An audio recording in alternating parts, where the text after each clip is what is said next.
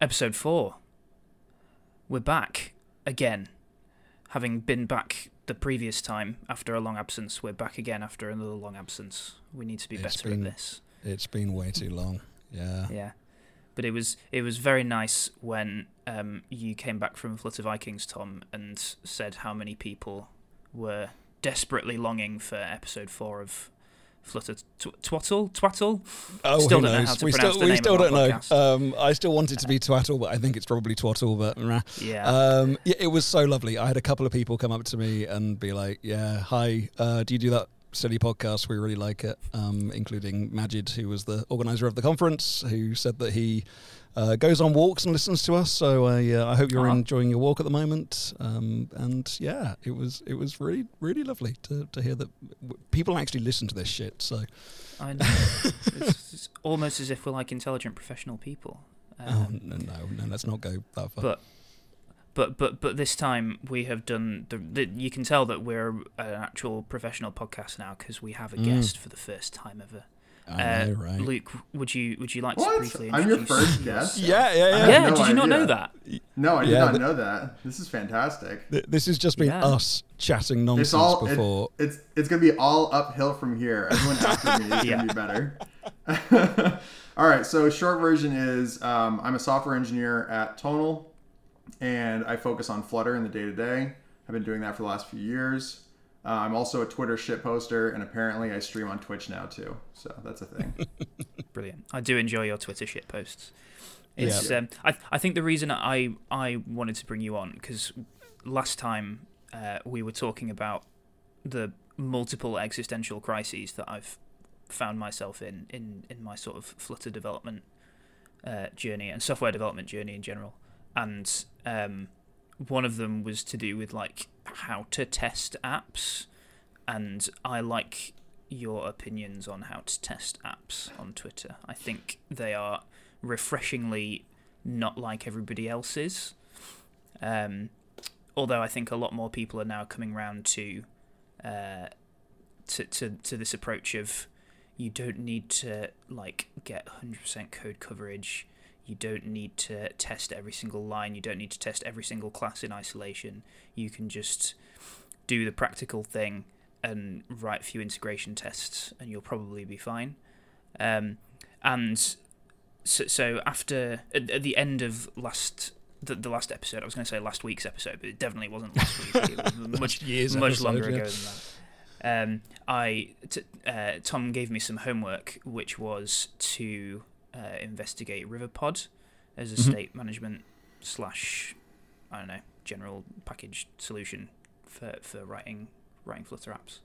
And I did that, and literally within 2 weeks I have like told my entire team that that's what we're going to use going forward. We were using like Block before and doing sort of high code coverage and sort of fairly strict clean architecture things. And so then you were drinking the VGV Kool-Aid, is what you're saying?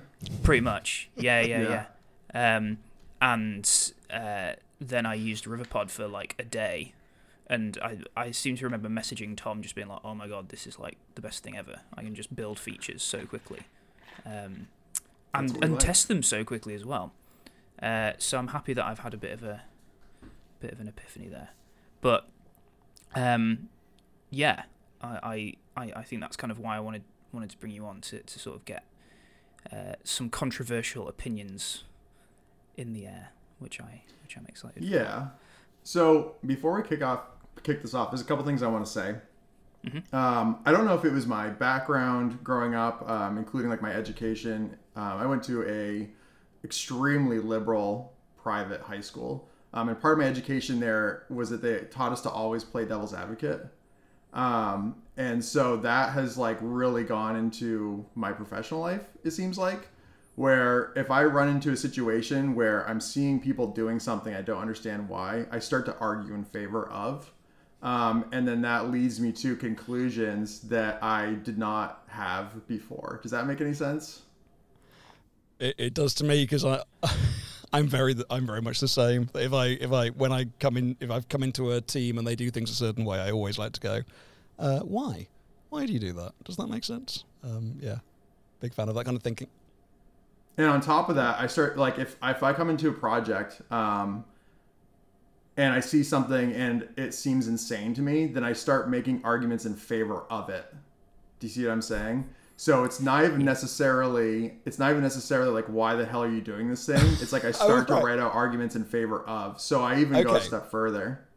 So so you try to support the thing you think is insane. Yeah, exactly.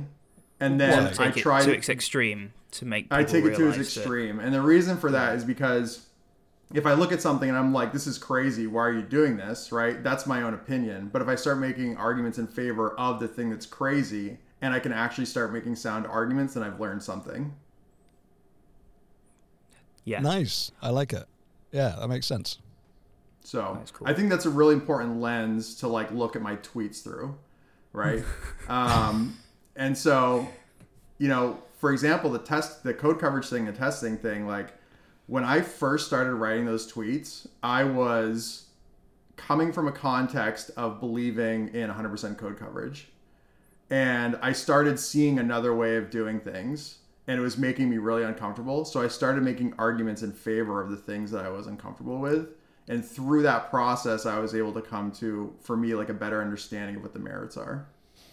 Okay, this now feels a bit like Inception of how many layers are we down of like your thinking, and what do you actually think?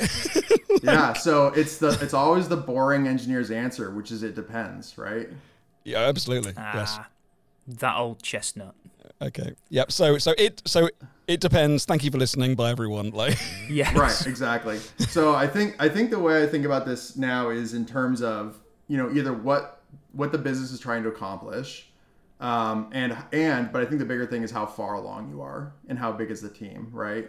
So if I were to jump into a big company like, I don't know, any of the big tech companies, and I was like, we should have no code coverage and we should do human QA only, and we're just going to, you know, look at quality metrics and push forward. Like there may be a couple people who would be interested in hearing that, but I feel like a lot of people would just not be interested in it because it wouldn't necessarily make sense.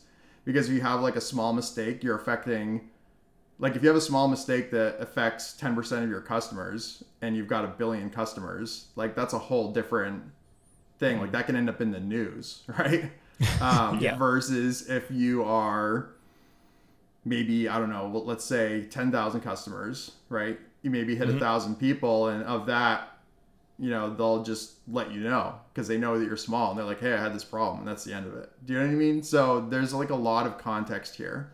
But when it comes to making the arguments, I like if we were to approach this from like a traditional debate format, you know, then I would happily take the stance of I will argue in favor of low coverage because I feel like I have a pretty compelling argument that does not get heard very often because so many people are in our community are just all in on 100% code coverage, unit test code coverage. And I would say that 95% of the time that's not valid for what most people are using Flutter for. I'm curious about this because despite my sort of big change in approach, what I actually found when I switched my approach to writing apps and testing apps, what I found was that it made testing easier and made getting high coverage easier because of the way that I was writing tests. I was writing tests at a higher level, doing integration testing instead. And so actually, I've recently been working on an app, and I have maintained 100% coverage throughout the whole project just by writing integration tests for all the features, and the tests sort of validate the sort of end-user behavior, and I'm not mocking any of my own code and that sort of thing. And my feeling is that when it's that easy, why not? So I think that's a really good question. What I will say is that 100% code coverage, that phrase is incomplete, right? So, you know, there was this example, I don't want to call out anyone explicitly, but there's this JavaScript framework that had a website, right? And on that website, they had a way to essentially become a paid member and get like professional concierge support, okay? And they had 100% code coverage on their code base by essentially saying, can you log in and check out? And does the actual payment show up in Stripe, right? And that was like, when I heard about this, I think it was like a 100-line test, right? It was a 100-line test that like covered everything that they needed, and it was 100% code coverage. But then you can say like, how deep do you want to get? Like if you wanted to go through and like test like that every button responds to a tab. Do you want to test that every component has like the correct constructor? And in our case, it'd be every widget has the correct constructor, and the constructors have very specific items in the constructor. And you like, if you want to get that deep, that's still 100% code coverage, but like, so they're not the same. Both those things are 100% code coverage, but they're not the same thing, right? Mm-hmm. So I think that saying that you should strive for 100% code coverage is, highly misleading, right? If somebody online says you should have 100% code coverage, it's like completely meaningless. And you can have 100% code coverage and the thing doesn't work. Like you can completely do that, and ultimately you can have 100 tests which are less useful than one kind of more integration end-to-end type test. Right, and I'll give you an example, and I hate to do this because I sincerely have nothing against Very Good Ventures, but when they released their IO Pinball app, it was like an hour later, people were like, hey, I can't save my high scores, right? And the thing had 100% code coverage, but you couldn't save a high score. That's crazy. Yeah. And they had to like do a hot fix like right before IO. I think what you were saying about that website is completely kind of in line with my thinking. Because plug, we just released a new Burger King Finland app in Flutter, which I'm quite proud of. It's quite nice, and we have quite a few tests there, but they're almost all widget tests. And the most important test by far is the test that loads the homepage, goes to a restaurant, adds some stuff to the basket, configures a complicated meal, goes to pay for it, and checks that we send the right JSON to the server. Because in the end, that's all that really matters.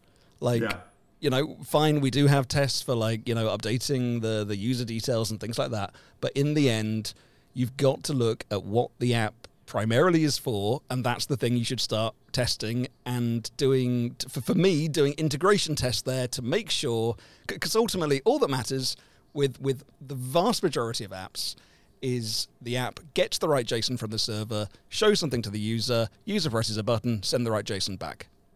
Like almost all kind of like consumer apps at least do that.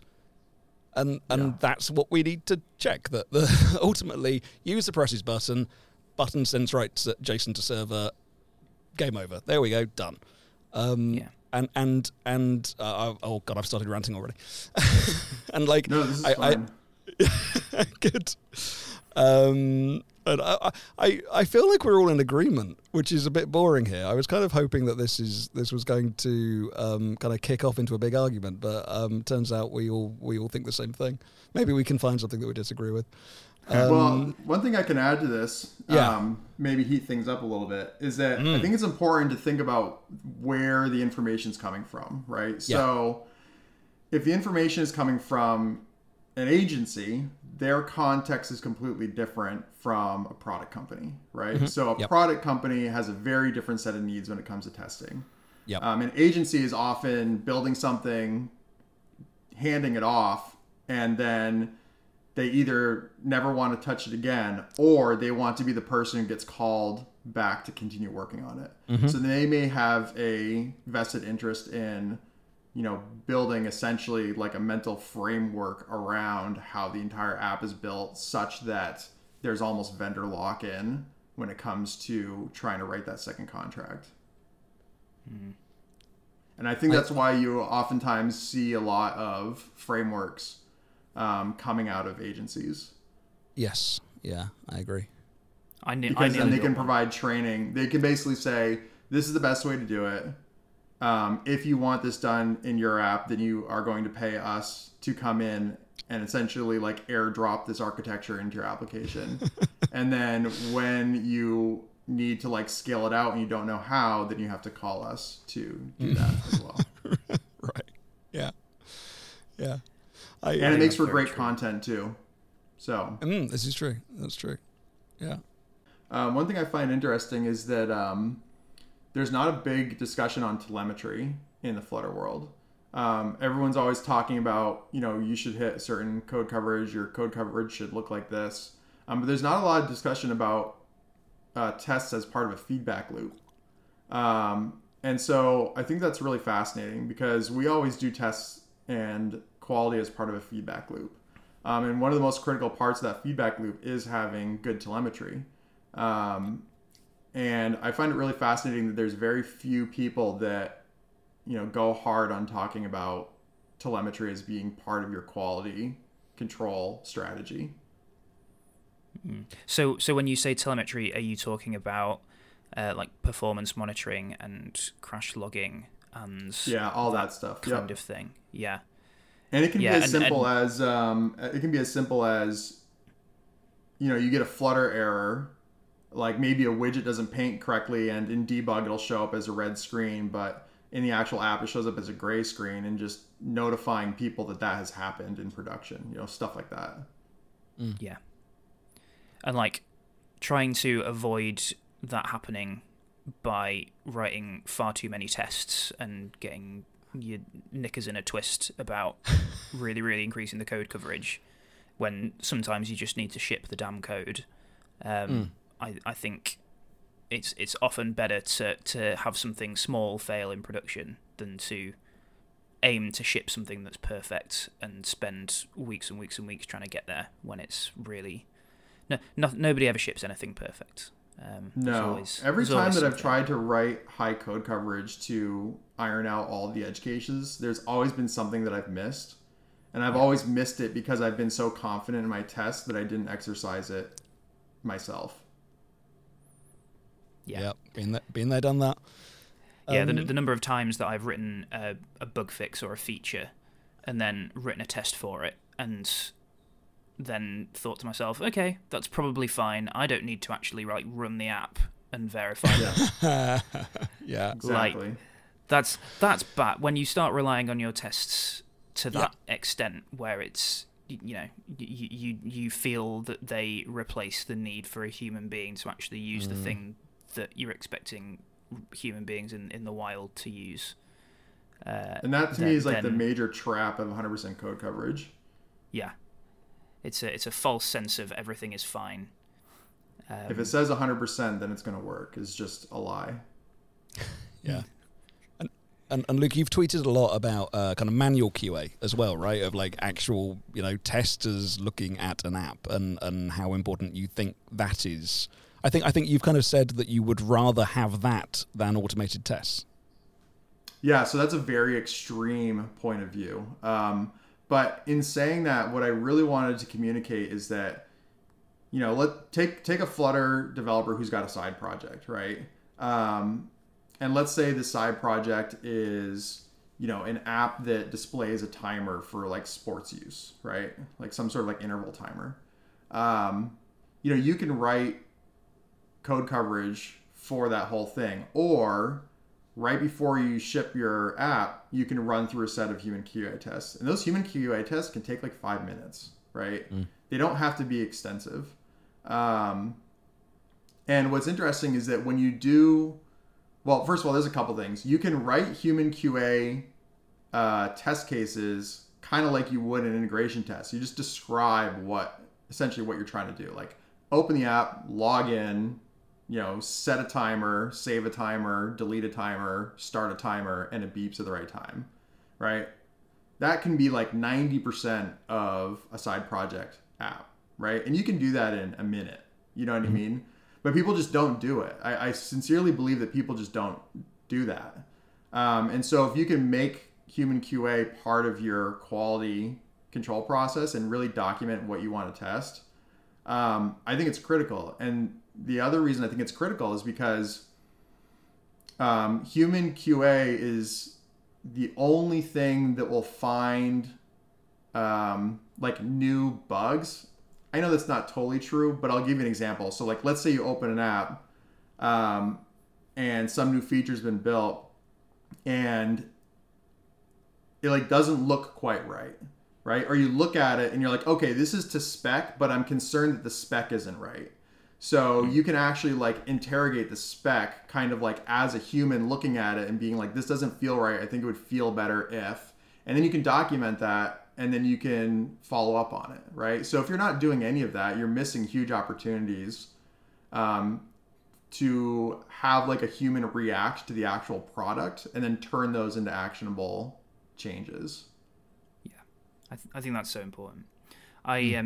So I wrote about all this stuff on my blog recently, and I posted a link on the Flutter Dev subreddit, and I found there was a comment that I found really interesting, because one of the things that I wrote in the blog post was that I believe that the way an app looks, from a test-driven development point of view, the way that an app looks is an implementation detail, and that trying to kind of lock in or verify the way that an app looks using automated tests with the tools that we currently have available is like a huge waste of time, because a human QA person can look at it and tell you whether or not it looks right, and they'll have a much better way of feeding that information back than an automated test could. And you know, golden testing is a possible solution to that problem, but like the number of battles that I've had trying to get golden testing to work well at all in Flutter it's just the tools are just not there yet. I agree. But even if the tools were there, I would question whether it's worth doing. And I got told on Reddit that maybe I should consider being a back-end developer. Right, exactly. But so there's definitely like, we definitely really have thought leaders in our space. We definitely have thought leaders in our space, and people like adhere to the religion of said thought leader, and then like spread religion in comments, which I feel like might have been what you experienced there. Yeah, that is possible. Because I really do feel that when you are, if you're doing a kind of test-driven development flow, or if you're writing tests in some way, the test should be on the level of the behavior that the app is expected to exhibit. So, as you say, can you launch the app, log in, make the payment, check out, do all the stuff? And like the way that the app looks shouldn't affect whether or not that test passes. Like, if your users can do the thing that they need to be able to do, actually, it doesn't super matter what the app looks like. So to me, the UI and the design of it is an implementation detail that shouldn't block whether tests pass or not, if that makes sense. I do think that's a little bit extreme, because like let's say you've got an app like Tonal's app is very heavily branded, and the fidelity of that brand is really important to us.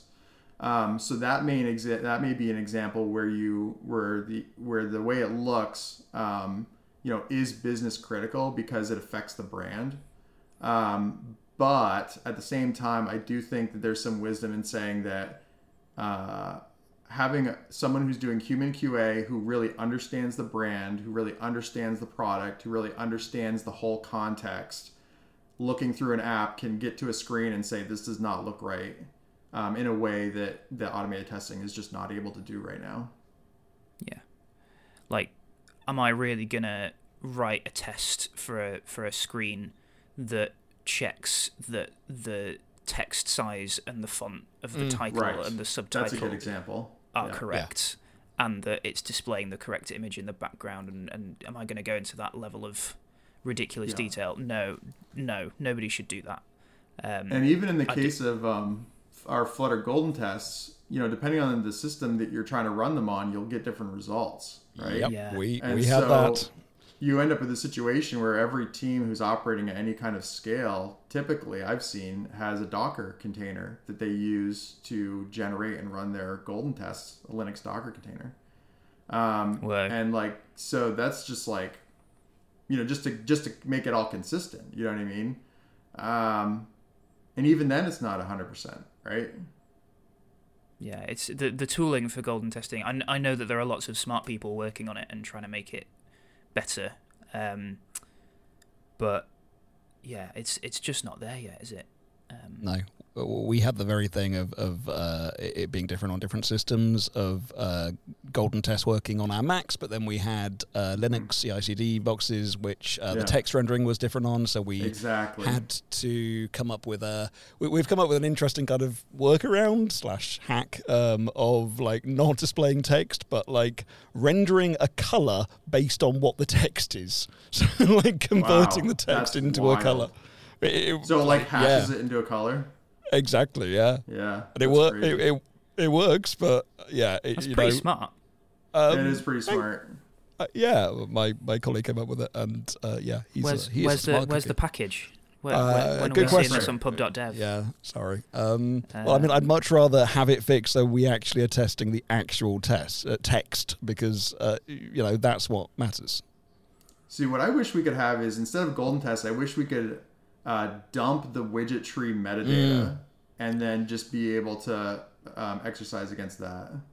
I've thought about this. I mean, we could potentially just do that, but I feel like it might change a lot between Flutter versions, like if you're dumping the internal widget structure and things like that. But yeah, I feel like you should be able to get it on the rendering side. I don't know what that looks like, but it seems like something you should be able to do. Yeah, it's an interesting idea. What do they do on front end on the web? Because they have things like visual regression testing, which is a bit like golden testing, right? Yeah, I don't know. That's the other thing we should really do. We should look at other frameworks and see what they do. Surely. Actually, I'm glad you brought this up, because one of the things that I've noticed, and I think I made a comment about this on my Twitter, and it blew up in a way that felt really odd, but essentially the idea was we need to get out more, right? So I think that the Flutter, I really like the Flutter community, but it's so insular. I've noticed that as I spend more time with people in the JavaScript community, I learn about patterns and things that I just had never even heard of. And sometimes it feels a little frustrating that we are so insular in nature. And I think it's really dangerous, because then you get into these echo chambers where everyone just rallies around, let's all use block and get 100% coverage. Yeah. If you show block to any React developer, they're like, what the fuck? What is this? I think we gave up on this. We gave up on this 6 years ago. Yeah, I was thinking about why the Flutter community felt like it needed something like block, and I think what it could come down to, and maybe this is why I felt like I needed block initially when I started building Flutter apps, because I came from Android development, and the Android framework is famously sort of weird and quite prescriptive in the way that you have to handle the state of a particular activity or fragment, which is, if you don't know, that's a kind of represents a screen or a piece of UI in an Android app. You have to essentially, you are basically required by the operating system and the framework to write view models for all your things. There are other things that you can do that kind of achieve the same thing, but view models basically over the last few years have become the right way to do it, basically. And I think that a lot of Flutter developers coming from Android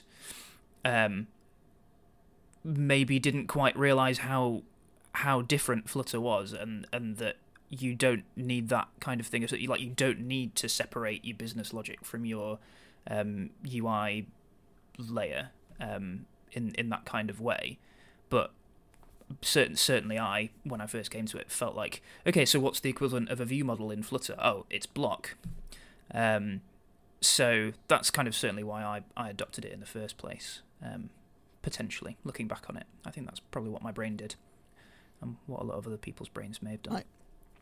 I think to me it's quite easy why things become popular generally. It's because with state management, at least, I think it's because of repeatability. If people feel that there is a pattern, no matter what the pattern is, that they can copy and they can paste and they can change this thing and this thing, even if it's not the best pattern, and patterns are good, right? Repeatability is good. We shouldn't be coming up with a completely different state management every single time we make a new page.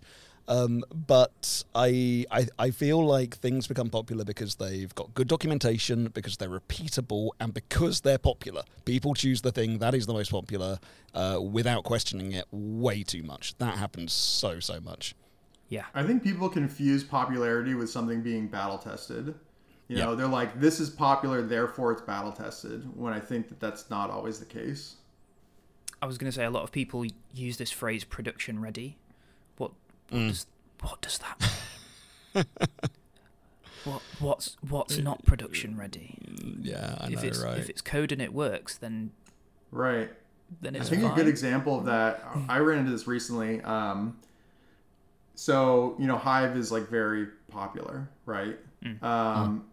But then you have SQLite, which has been around forever. And I don't think there's any engineer on the planet who would argue that SQLite is not battle tested. You know, it's like pretty obviously battle tested. Do you know what I mean? So like, why are we using Hive, right? I mean, the guy who made Hive is extremely talented, but I would never trust a single person. I would never trust any single person to create like a database system that's as battle tested as SQLite, right? Absolutely. Yeah. That's I also think with Flutter, particularly with state management, we've had a fair amount of, you know, because Flutter is relatively new in the grand scheme of things, we've had a lot of people coming from other frameworks and maybe non-UI backgrounds and bringing complexity basically with them, bringing patterns that don't really fit within the Flutter world, and then going, here's how we do things, and because it kind of looks good, it looks cool, it's a pattern, it's repeatable, people have been like, hooray, yeah, we recognize that from .NET or you know, Java or whichever enterprisey framework that you want to mention. And, you know, I'm not dissing those frameworks. You can write excellent code in either of them, but they both have a background of having people trying to be too clever and using reflection and all sorts of things and building IOC nonsense using reflection, which you just don't need. And that has been one of the biggest, you know, I love the fact that Flutter doesn't have reflection. It's so good. It stops people trying to be too clever. Yeah. Just wait until metaprogramming comes out. Oh, I'm that's scared. going to be interesting. Yeah, me too. Everyone seems so excited about metaprogramming, but I am. I'm not excited about it at all. I'm fearing metaprogramming. Yeah, me too. Yeah, I think people are going to be way too trigger happy with what they do with metaprogramming. Yeah. And I will inevitably jump on one of the bandwagons, kind of unwittingly, as I have unwittingly jumped on bandwagons before. Oh man, I'm going to do horrible, dirty things with metaprogramming. There's no doubt about it. But I'm afraid for everybody that it's going to exist. Yeah. It's going to end up with way too many like mini frameworks, right? Of like you join a new company and like it's kind of Flutter, but like what the heck have you done? Like you've built your own internal widget thing that is really clever and generates stuff based on haikus or something, you know, but and I don't know, I've just invented that. Someone make that now into a package. Brilliant. But you know, yeah, I'm worried about that, and I feel that I would rather have some of the more simple things like records and better data classes and Dart. I agree 100%. If we had good serializable data classes, that's like 90% of what I want. Mm-hmm. Yeah, that's pretty much the only thing that I want from. Yeah. If I don't have to run a build command to generate my data classes, then I'm happy. Yeah. 100%. Can I ask what you think the biggest mistakes in kind of like testing in terms of like writing automated tests are. Like, because for me, let me just get my one out of the way. It's writing tests that you have to change too much, right? Writing tests that when you then change your code or refactor your code, you have to change the test because the test is way too linked to the code. So I think this is really interesting. Yeah, if you don't mind, I'm just going to tease apart the one that you just offered. I find this really fascinating because people online will say things like, if you have to change your tests when you change your code, then you didn't write good tests. And I'm over here like, I have worked with a lot of really talented engineers, and I have never in my life seen a test that automatically works with whatever code you write. Like, it just doesn't make, that statement doesn't even make sense to me. Interesting. But like okay, my example of that is, so with let's take the widget test that does the Burger King order. I could refactor the state management of the entire app, I think, and that test would still pass because it just pushes things on the page, right? It doesn't check if this view model calls this thing on this repository, because that's silly. Like in general, I think doing basically integration testing when you own both the classes is largely pointless. That's the kind of thing I'm talking about, where... Right. But if I may make an argument... Please do. You could change the statement. You could completely refactor everything except for the view layer, right? And the test would still pass. Yes. But you can't change anything in the view layer, then the test will fail. So there is a section of your code base where that's not true, right? Mm-hmm. Absolutely. But it's the section of the code that is related to the behavior or the requirements or the specification or the behavior that you're implementing, right? So if I have a test that checks that if I tap this button, I go to page A, then obviously the test is going to fail if I make that button go to page B instead. But you want the test to fail if that changes because the requirements have changed. If the button takes you to a different page, that's a new requirement. I think. Right. I'm kind of I don't think you could probably rip out and replace a state management solution without breaking any tests. If you're able to do that, I want to see your tests and stuff. No, I mean that is not the case. Just with some of the high level tests that's possible. I think. But if you wanted to, I think you're absolutely right. If you have an implementation of a view that exhibits a particular behavior, if you wanted to go in there and introduce a repository class when there wasn't a repository class before, the test shouldn't care that you've just introduced a repository class if the behavior remains the same. I think that's kind of what you're getting at, right? Yeah, and some of the most useless types of tests to me are tests that basically, first of all, I think generally mocking your own classes is pointless. If you have unit tests where you have basically like mocks of all of your classes, that is just wasting everyone's time and money and everything, and checking that. No customer is going to check that your view model calls get user on your repository. It doesn't matter. Exactly. It's not a valid thing. Just stop. But that's a pattern that loads of people have shown as a thing because they feel like it's important, but it just isn't. Just stop. Put it down and go outside. I think you should burn Mockito and Mocktail to the ground personally. I agree. I don't use, I do not use either of them, and I just think that they are generally a bad thing. You need to take a step. Sorry, I just think if you're using them, you need to take a step back and see if there is a simpler way to test things in a more integrated way that actually tests that the system works together. In fact, I think that we should get rid of the no such method override. Because it allows people to do just really horrible, dirty things. I was fighting with that today, yeah. There's a YouTuber who is extremely popular and he's written a bunch of books, and he does a lot of stuff on test-driven development and continuous delivery and integration and all this sort of stuff. And one of his big things is like, if you're doing test-driven development properly, then the design of your code should be driven or informed by the tests that you write before you write that code. And it's like, well, hang on, that flies in the face of everything that we want from tests, which is that they're not tied to the implementation, or they're tied to the implementation as little as possible. If you are allowing your tests to require your code to be written in a particular way, that's the opposite of what you want, surely. I don't know if I'm like super misunderstanding what he's talking about, but no, that's completely a thing. Yeah. Like test-induced damage is a completely thing. Like I have seen code bases which are like twice as complicated as they need to be just to allow people to test things which are pointless. 100%. Yeah, that's a real thing.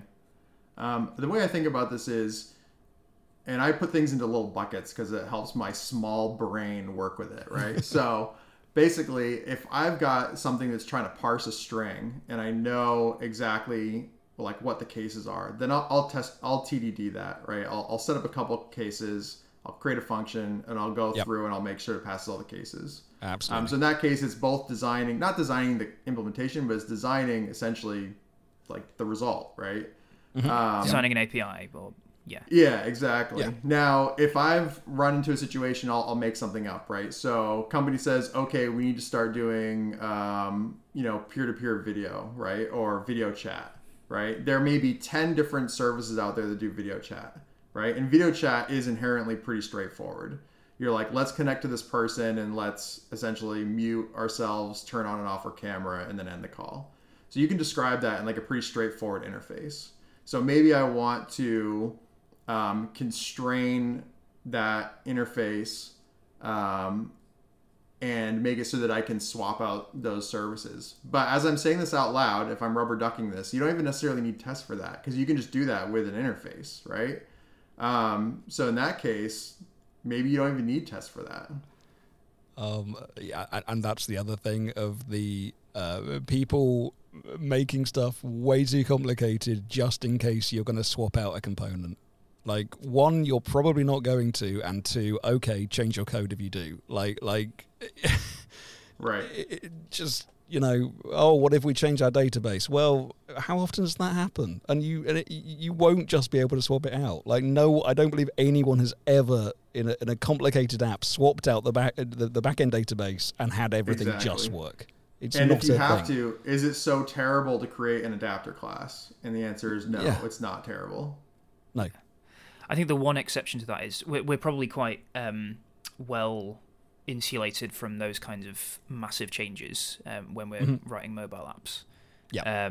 I think the example that I have actually come across with this is a back-end team who had to rewrite a bunch of like payment logic because they switched from one payment provider to another, and they were all saying at that time, I wish we'd abstracted the payment layer out and made it, done the strategy pattern or whatever to make sure that we could easily swap these out. I think particularly with payment providers where like it's often a business decision to change which one you're going to use, it's probably worth abstracting that. But yeah, in a mobile app, you're probably fine. Yeah. I was thinking about this actually. To call out is I think it's important to call out that we have so many different sectors of software engineering, and you can take inspiration from other sectors, but you maybe shouldn't just copy their practices wholesale. Absolutely, yeah. This is my whole like. There is no such thing as a software developer, right? Like you get these people coming along and going, all software developers should do TDD, and it's just nonsense. It depends on what you are making. Like full on 3D video games are always going to need manual testers, right? You're never going to be able to write. You're never going to be able to write a test that checks whether you can rescue the princess from the castle in every possible way. You're always going to need someone to sit down. I guarantee Skyrim has 0 automated tests. How buggy that thing is. And I think when people start doing that, that's when you sort of get to the place where people introduce complexity. I actually was thinking about this the other day. I think that we are extremely lucky in mobile and in Flutter particularly. It's really, really easy compared to something like, well, most front-end frameworks and most back-end frameworks. The fact that we don't have to write JavaScript every day is like a miracle, because JavaScript is horrible and it just causes so many problems just by existing. We are so lucky to have Dart as a programming language to work with every day. The fact that we don't have to work with PHP, which is not, or maybe might be statically typed now, but I don't think was recently, and all these frameworks which are so kind of esoteric and have so many of their own quirks that are impossible to learn unless you just use them for 5 years and just figure things out. I think in mobile and in Flutter we are extremely lucky that most of the time things just work and are quite easy to learn. And a lot of the solutions that people come up with for, how to architect software and how to test software and how to structure software and all that, those strategies and those solutions are designed for frameworks that are so hard to use that they're almost impenetrable, and they make life easier for developers who are working with those frameworks and those languages. We don't need it in Flutter and Dart most of the time, because what we're doing is largely extremely simple. But I think people come into Flutter, as you said, Tom, from these other places and think, oh no, correct software development requires that you have 6 architecture layers and you have to write an interface for every class and all the rest of it. And it's like, okay, maybe you have to do that in Laravel, but in Flutter it's probably fine. Yeah, I think we're so lucky to have we are to have something that's so easy. Yeah, and simple. Ultimately, that is what I love about Flutter, that it is simple. I often feel absolutely terrible at my job because I work. I'm obviously on the mobile team writing Flutter apps, but I'm surrounded by people writing Nuxt apps for front end, and then Laravel apps for back end, and I feel so terrible sometimes because they're spending like hours every day reviewing pull requests, because there are so many different ways to do things, and it's much easier to do things badly or do things wrong in these frameworks, whereas in Flutter, if you have a good linter and do some static analysis and write some tests, then it's like, who needs pull requests really? If it builds, it ships. Yeah, exactly. It's there are not many wrong ways to do things. I really think so. I don't know whether that's just me being lazy because I can't be bothered to review pull requests properly. But like, I very rarely have feedback on pull requests. It's just like, yeah, it looks fine. It's you writing Dart code that's formatted correctly because you've got a linter installed. So, like, what else do you want? It is pretty amazing how much actually gets caught by the static analysis beforehand. It's alarmingly good at constraining code quality. Mm-hmm. Yeah. Yep. If you're listening and you are a Flutter developer and you've never tried writing JavaScript, go try and write some JavaScript and get something to format it to make it look nice. You'll find that the tools are much harder. Why are there multiple syntaxes for JavaScript? Like, why is it that I can go on Stack Overflow and Google and search for a solution to a problem, copy and paste the code into my JavaScript app, and my JavaScript compiler or build thing will be like, oh no, sorry, you can't do that because you're not using the ES6 syntax and they're using the ES6 syntax, and it's like, why is there more than one? Why isn't it just JavaScript? I feel like writing JavaScript is like flying to Ibiza and going on a 7-day bender. Like everything is just like really insane, and there's like 1,000 things going on, and like nothing works, but it's like really fun. That's how I experience writing JavaScript. Yeah. And you get had a home. different experience to JavaScript than me. You get home and everyone's like, "How was your trip to Ibiza?" And you were like, You're like, I'm not going to talk no about idea. it. We Yeah, did it. right. I don't want to talk about it. Yeah, man. Okay, look, we are pretty much over the time that we said that we were going to do. So I think we'll probably leave it there. But this has been very fun. We have agreed more than I thought we were going to. But Yeah. I think it's so important. This is why I wrote this blog post, because I think it's so important that we start to have these discussions within the Flutter community about actually using our brains and thinking about how we do things, as opposed to just following 100%. Drinking, as you said at the very beginning, drinking the VGV Kool-Aid. Lots of love for Or VGV. any Kool-Aid, really. Or any Kool-Aid, yeah. Like, Yeah. We have to be better as a community about thinking critically about how we do things, and not just following the Question everything. Yeah, Even yourself. question everything. Yeah, and it's that changing my attitude to it has helped me to write my code much faster and have much more fun while I'm doing it. And I think it's always worth taking a step back every so often to make sure you can see the wood and not just the trees. Yeah. To use a metaphor that I've never fully understood.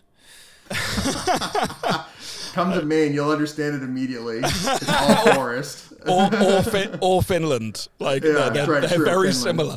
I had a friend in high school that moved from Finland, and he was like, "It's like home, but it's not." It Finland. is.